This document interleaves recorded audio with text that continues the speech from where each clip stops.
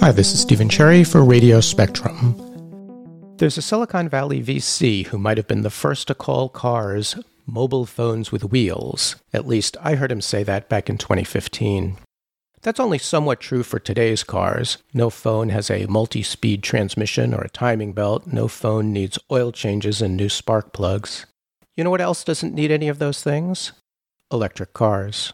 If any cars are mobile phones with wheels, it's electric cars. And just as the switch from landline phones to mobile phones was quick, and from computers to smartphones was maybe even quicker, the shift from engines to motors, from internal combustion cars to electric ones, is starting to gain momentum, and when it starts to have scale, it will happen quickly. How quickly? Pandemic aside, Tesla would be on track to sell 500,000 cars in 2020, all of them electric. By contrast, GM sold almost 3 million cars last year, almost none of them electric. But by 2025, GM plans to sell 1 million electric cars a year that the company thinks might be a tipping point toward electrics. Why? To quote one executive, the better driving and owning experience. When you get used to charging your vehicle like a phone at night, when you charge it and you don't worry about it, you never have to stop at a gas station. There's a lot to be said for that kind of lifestyle. Of course, to do that, you need amazing batteries and an amazing capacity to produce batteries, both of which are at the heart of the company's plans. So much so that an upcoming article in IEEE Spectrum focuses on a new GM battery factory in partnership with LG Chem that will dwarf Tesla's Gigafactory and power, pun intended, its drive, pun intended again, to that 2025 goal of 1 million electric cars. The author of that article is Lawrence Ulrich, a longtime contributing editor at Spectrum and a noted auto maven. He also writes about cars for the New York Times, Car and Driver, and elsewhere, and has test-driven more cars than can be found on the Hertz lot at a mid-sized airport, or so it seems. Lawrence, welcome to the podcast. Hello, Stephen. Let's start with the batteries themselves. They're very different from Tesla's. They are. They're called Ultium batteries, and where Tesla started off with the small, almost AAA cells that you would find in a typical laptop and put thousands of them together for their original Tesla Roadster, and they're still using that approach today. General Motors and some other legacy automakers are going to so-called large format cells or prismatic cells, and they're packaged for General Motors in these pouches. They're called a pouch format. The upshot is efficiency. Ideally, that you're going to be able to pack more energy into a smaller space. And that's what General Motors is up to. And if all goes well, they'll be producing 250 million of these pouch cells a year from a plant in Lordstown, Ohio. And Lordstown has its own significance. This is the site of a somewhat notorious General Motors plant from the 70s that became kind of a poster child for labor strife in America. And this plant in Lordstown produced some basically crappy small cars with names like Vega and Cavalier before it turned into a much more model plant in the late 90s.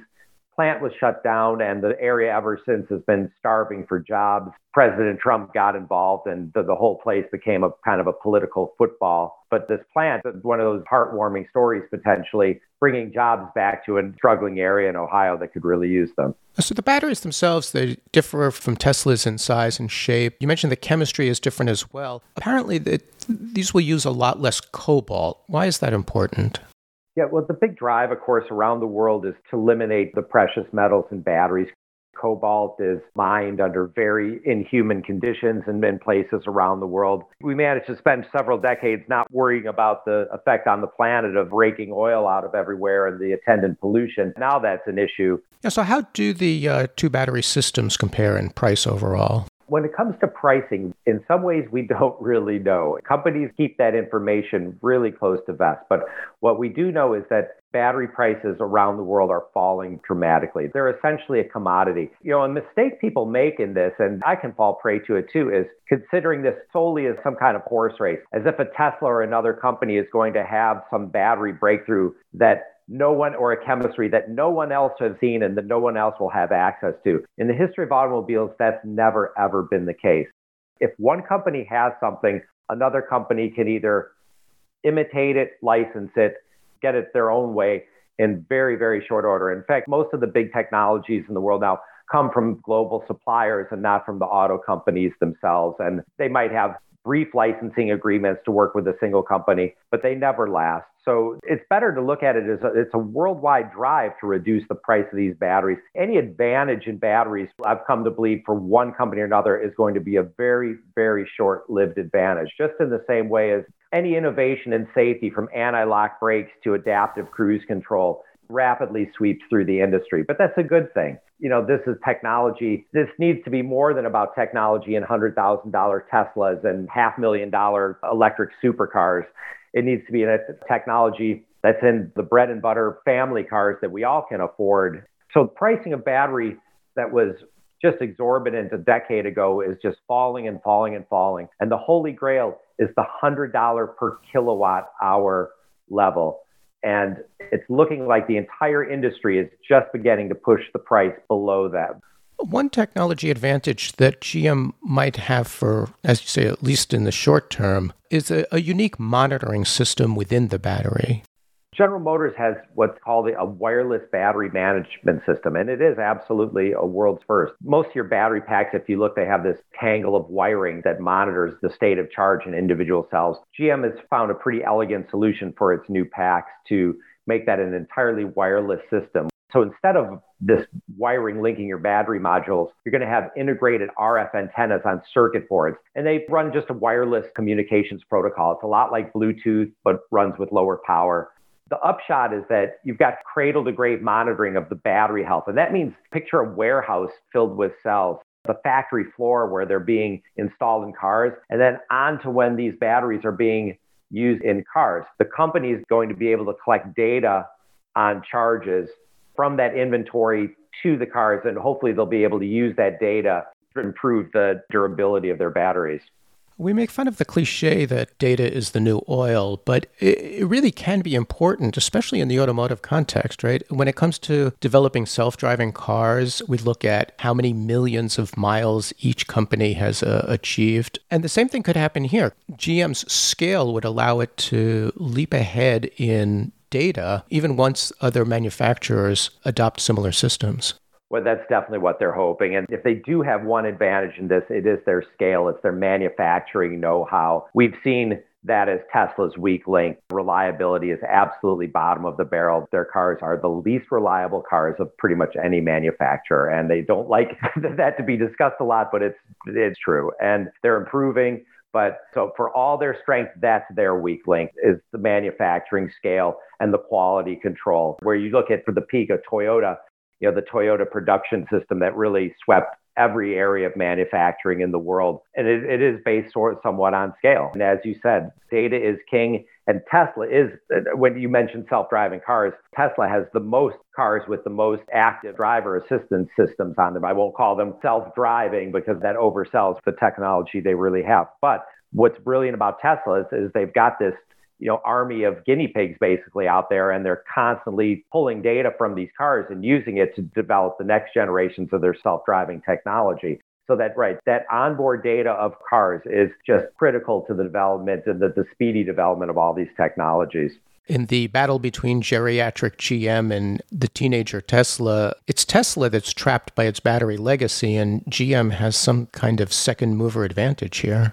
Potentially. And we don't know what Tesla's working on. They had a much ballyhooed battery day a few months ago that was one of their biggest sizzles ever. And usually we expect one of Elon Musk's grand pronouncements to really bump their stock price. And for one of the first times, investors around the world were unimpressed because, lo and behold, they didn't have any real battery breakthroughs to announce. And I think it illustrates just what a tough nut this is to crack. The idea, maybe it was unrealistic to expect that Tesla was going to have some miracle battery that could do what other batteries in the world cannot. And we've got to remember, very smart scientists and engineers all around the world are working on this problem. So this Eureka Thomas Edison thing is probably not going to be the way it goes. It's going to be slow and steady. And again, potentially the advantage of a GM is to operate at scale. And Tesla did it themselves. They wanted to have their own battery plants rather than just buying cells from LG Chem or Panasonic.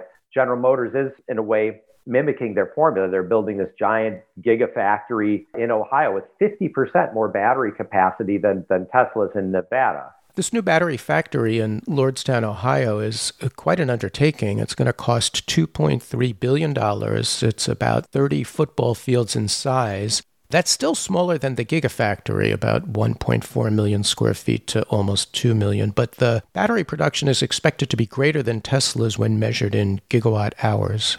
That's exactly right, Stephen. The plant itself is looking at an ultimate capacity of 30 gigawatt hours of batteries each year, 250 million cells. And now, of course, they just need cars to put them in. And, that's an open question with GM. It's always been the level of sincerity and the level of commitment in the company. Every legacy automaker is facing this catch-22 right now. They know they need to start transferring their production into electric cars, but yet more than 98% of all the cars purchased in the world today still have some form of fossil fuel combustion aboard. So they've got to continue to satisfy that market or they're cutting their own throat, but yet developing this new market. And in a way, it's easier to be Tesla. They're all electric all the time, where in a way, these companies are developing the technology that's going to put their old business out of business. It's a really tricky proposition. And it's pretty obvious why companies would be reluctant then to get into that business. It's almost like they need to spin themselves off and have their own electric divisions. Yeah, the first step is the batteries in that factory, but the second step for GM is to revamp assembly line plants for which they're spending $2.2 billion in Detroit alone. Absolutely, and more hiring going on. And the idea ultimately is a $20 billion investment over the next 5 years. And those 1 million cars, we should note, those cars include in China, which is currently by far the biggest electric car market on the planet today. So yeah, these companies are just engaged in this huge drive to seed the market and frankly, to find customers beyond Tesla for all the good feelings and the good vibes about electric. No one has managed to really, in my mind, sell a hit EV in America other than Tesla models. We've had some decent first attempts. You can go all the way back to GM's ill-fated EV1 and see that they were, in a way, a first mover in electric way back when. It never took. And then the Chevy Bolt was a, pretty well-engineered car, but it didn't catch on. And I think one of the lessons that people took was,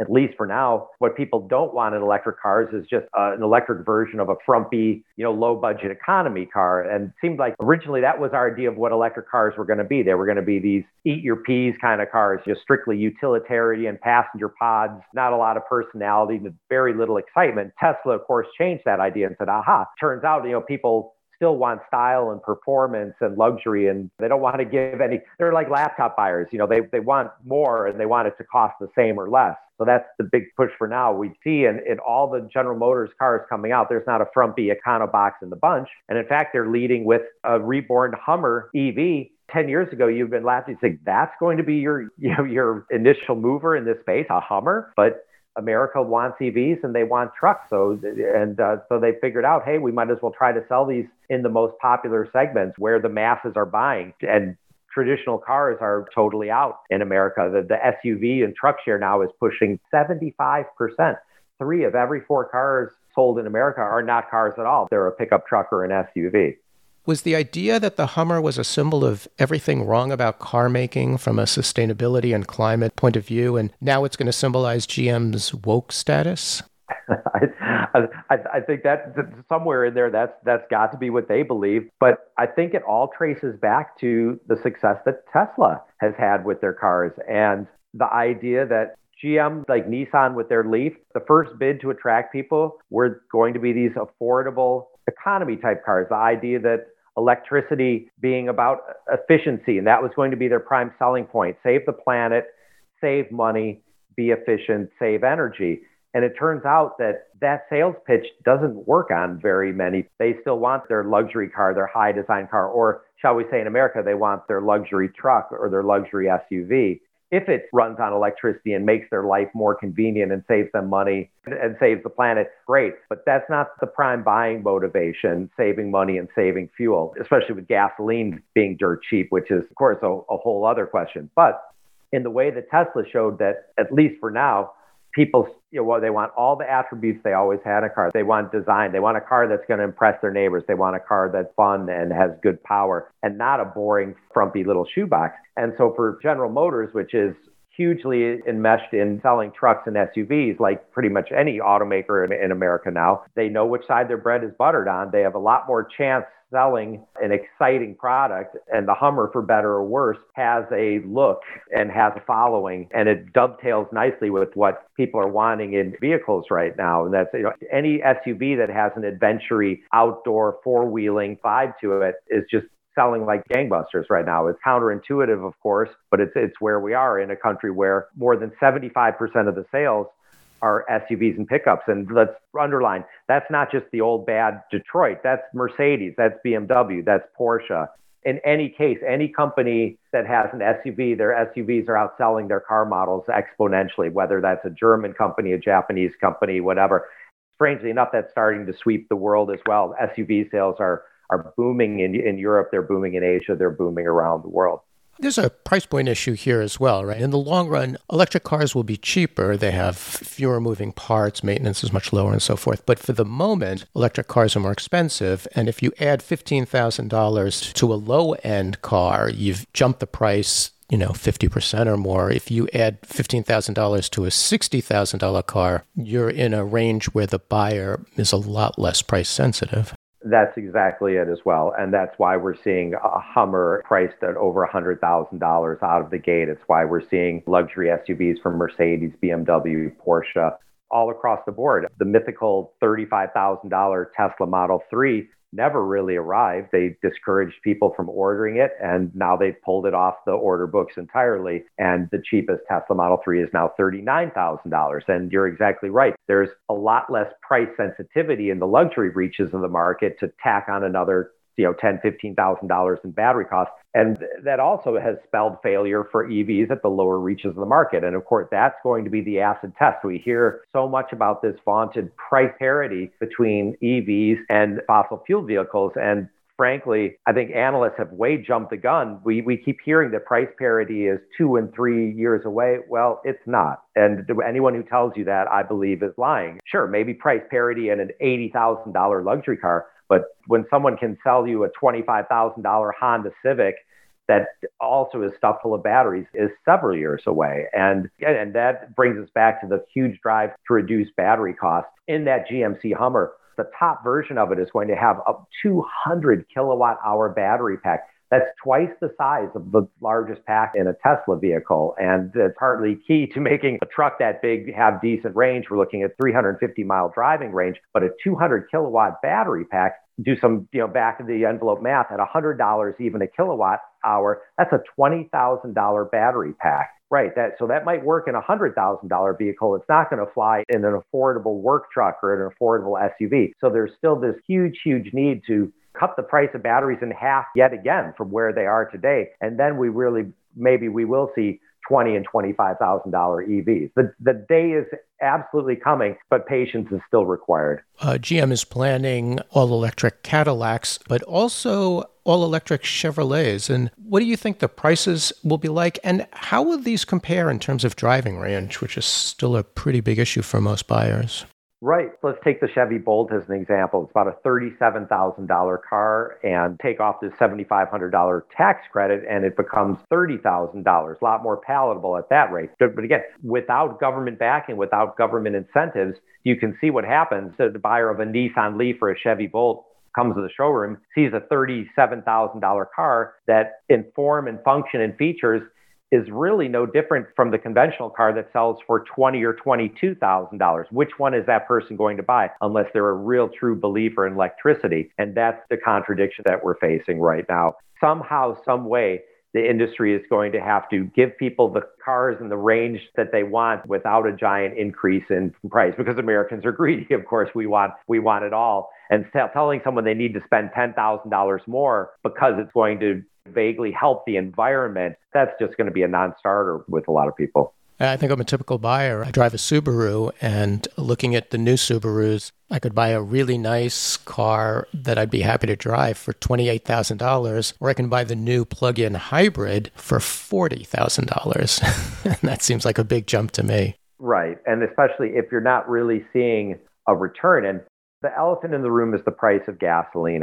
in America especially. I hate to be cynical about it, but my hunch is as long as gasoline is below $3 a gallon, there's just not a giant incentive for people to make such a big lifestyle switch. And we still lack the charging infrastructure. A few hours ago, I was driving Volvo's new Polestar 2. And for people who aren't familiar with Polestar, it's Volvo's new electric car division. Terrific car, a Tesla Model 3 competitor, great performance, really awesome interior with this new Android-based operating system. It's really, really slick, very Tesla-like, and good performance. But the thing was still a $60,000 car for basically a compact crossover. The audience for a vehicle like that at that price is just limited.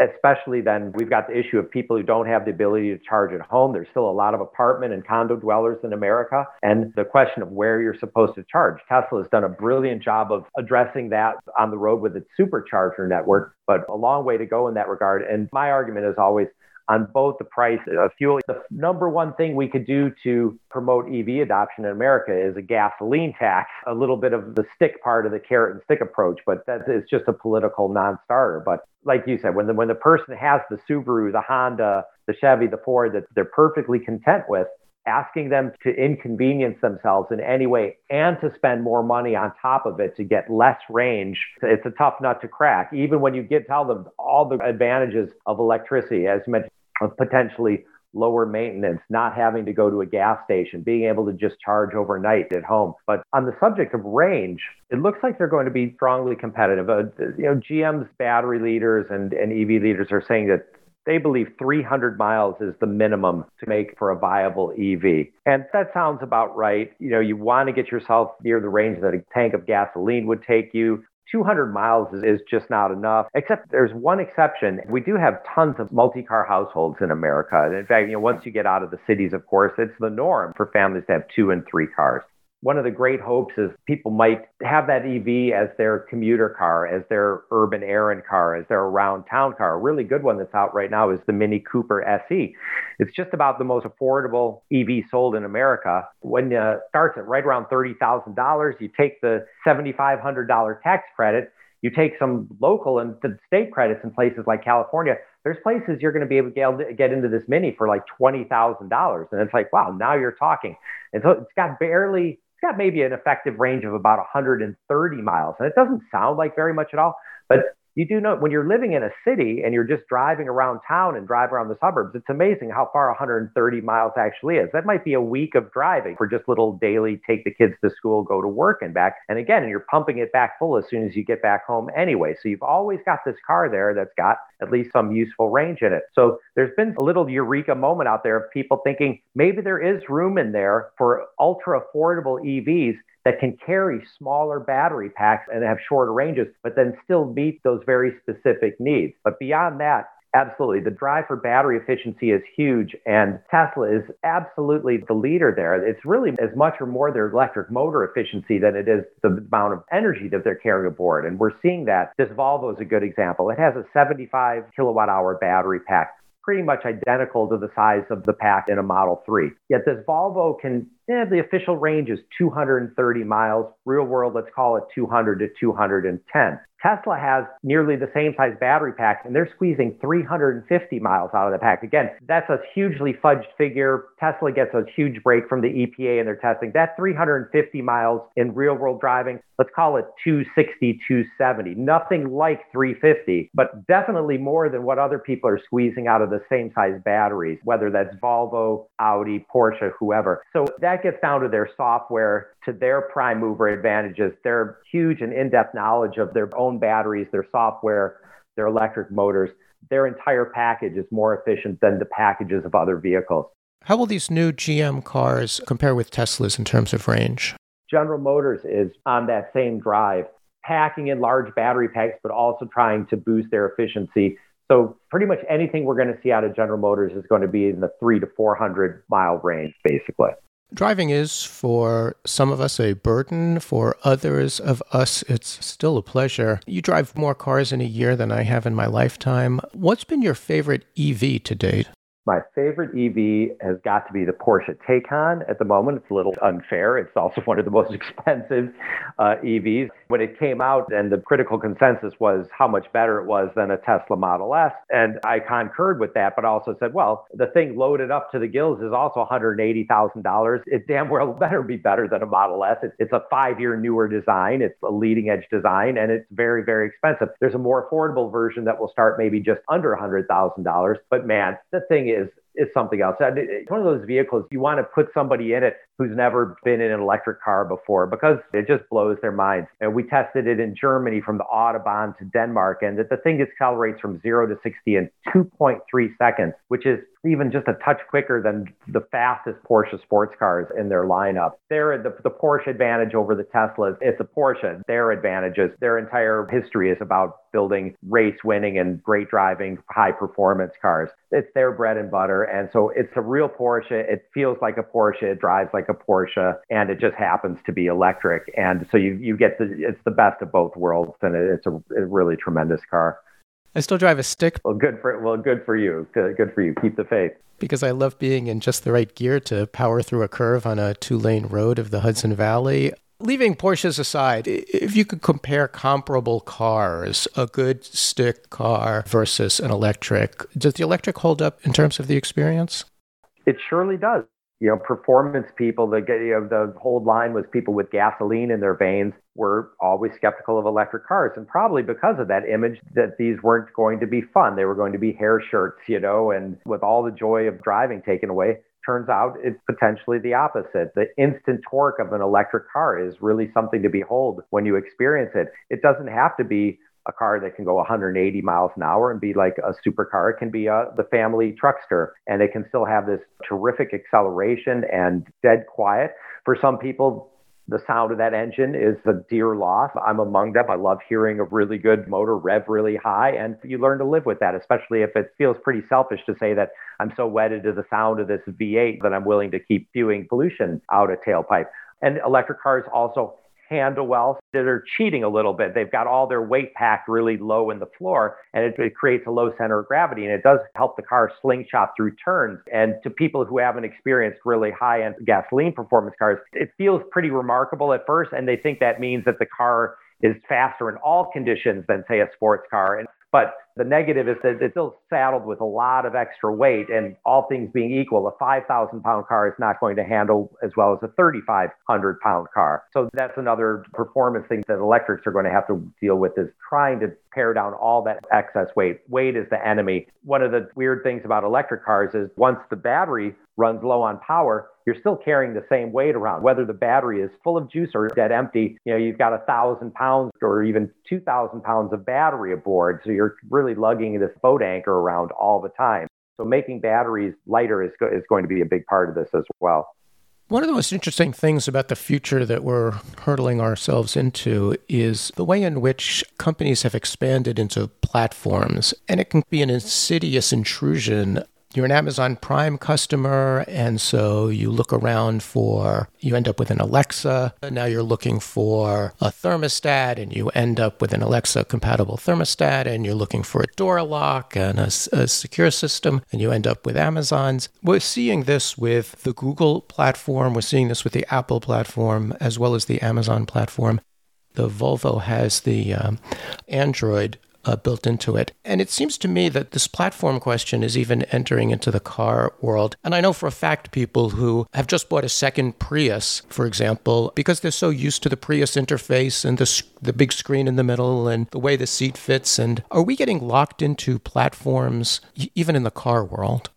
Well, absolutely. It's part of their drive for efficiency that we see even just the basic building blocks of cars. General Motors is one. If you took all their combinations of transmissions and fossil fuel engines and the chassis that support cars, they had 550 combinations around the world. Their new building blocks, they're what they call their BEV2 platform, their battery electric vehicle platform, and all their Ultium batteries, they can build anything from the tiniest, little performance coupe to the massive Hummer and pickups with a combination of 19 jigsaw pieces. So what's that going to do for your manufacturing costs? It's going to greatly, and your complexity, and it's going to greatly reduce it. So even before electric started getting some traction, cars were going to that modular construction to save costs. And it's brilliant in a way, And the fear is that it's going to take the individuality out of automobiles. And we see it in ride sharing as well, as they start expanding into ride sharing, where our cars, to some people, cars are just a point A to B transportation. They don't think about what they're sitting in, who built it, what powers it. They just want to get somewhere. And to them, it doesn't matter what it looks like, who put it together, who owns the components, who owns the platform. So that consolidation is absolutely a trend in automobiles. Quite likely, we're going to see one or more legacy automakers continue to merge, others fail, especially faced with these challenges of the electric revolution. Yes, we're going to see more of this and not less. And as you said, that gets right down to the infotainment systems in cars. One of the huge challenges they face is a car has to last for 10 or 20 years.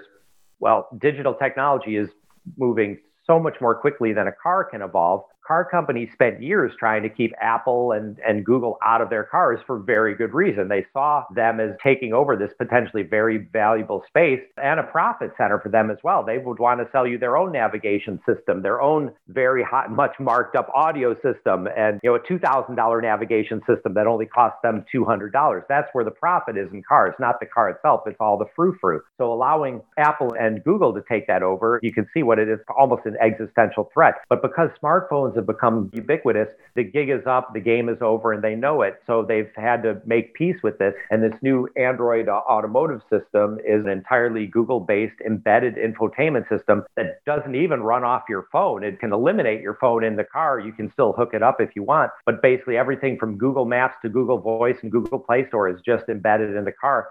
I have to add, it works great. I've never been in a car with more consistent and better voice commands. I ask for an artist or a song, and it's searching everything from onboard Spotify to the onboard music library. Boom, 2 seconds later, a whole list of songs is queued up. So, the idea of having a cloud-based system just in your car, it's the way to go. And when it needs to be updated, that takes a minute over the air, and I can have the newest stuff in my car without having to run out and buy a new car every 5 years. I'd be remiss, Lawrence, if I didn't take this opportunity to ask you your thoughts about autonomous vehicles. I hesitate to even put a timeline out because it all depends on what you mean by self-driving. And here's where Tesla has some blame on it, pushing the idea of the very poorly named autopilot, which was really nothing more than an adaptive cruise control system with some extra functionality, collision avoidance. If you're about to run into another car ahead of you or a pedestrian, yes, the car will stop itself. It'll pace other cars in traffic, all those things. But the idea that that car was ready, or that any car was ready to let you sit back, take a nap, read a book, that is such a huge technical problem. People don't realize it's way more difficult than autopilot in the air. Plane can kind of cruise in these basically empty skies for hours upon hour and really not encounter a single thing in its path. The road is just this living organism of variables and pedestrians and people, and just making a car be able to respond to any and all eventualities is very difficult. So with that preamble, it can be done. It's a huge engineering challenge. And one of the greatest experts in this is Gil Pratt, the guy who ran the Defense Agency research into autonomous vehicles. Now he's Toyota's self-driving guru. And he calls where we're now the trough of disillusionment. We were all promised these self-driving cars, and now we're seeing that we're a long way away. We'll see them first in very tightly controlled geofence situations, airport shuttles, things where a vehicle has to just repeat this same repeatable route at low speed, corporate campuses, universities, airports, places like that where cars can ferry people over short distances. We're very, very much on the verge of having vehicles that could handle that limited functionality today. That could be done. But driving through Times Square at rush hour in an autonomous vehicle, a decade or more away for sure. Well, this has been mainly very good news, Lawrence, especially hearing that I can save the planet without losing all the fun of driving. That's reassuring. It's a great story. It's a great ride, as we say in the storytelling business. Thanks for telling it in the pages of the magazine, and thanks for joining us today. Thanks for having me, Stephen. We've been speaking with IEEE Spectrum contributing editor Lawrence Ulrich about his upcoming article, GM Bets Big on Batteries, in the December issue. Radio Spectrum is brought to you by IEEE Spectrum, the member magazine of the Institute of Electrical and Electronic Engineers, a professional organization dedicated to advancing technology for the benefit of humanity. This interview was recorded November 17th, 2020. Our theme music is by Chad Crouch. Radio Spectrum can be subscribed to on the Spectrum website, Spotify, Apple Podcast, Stitcher, or wherever you get your podcasts. We welcome your feedback on the web or in social media. For Radio Spectrum, I'm Stephen Sherry.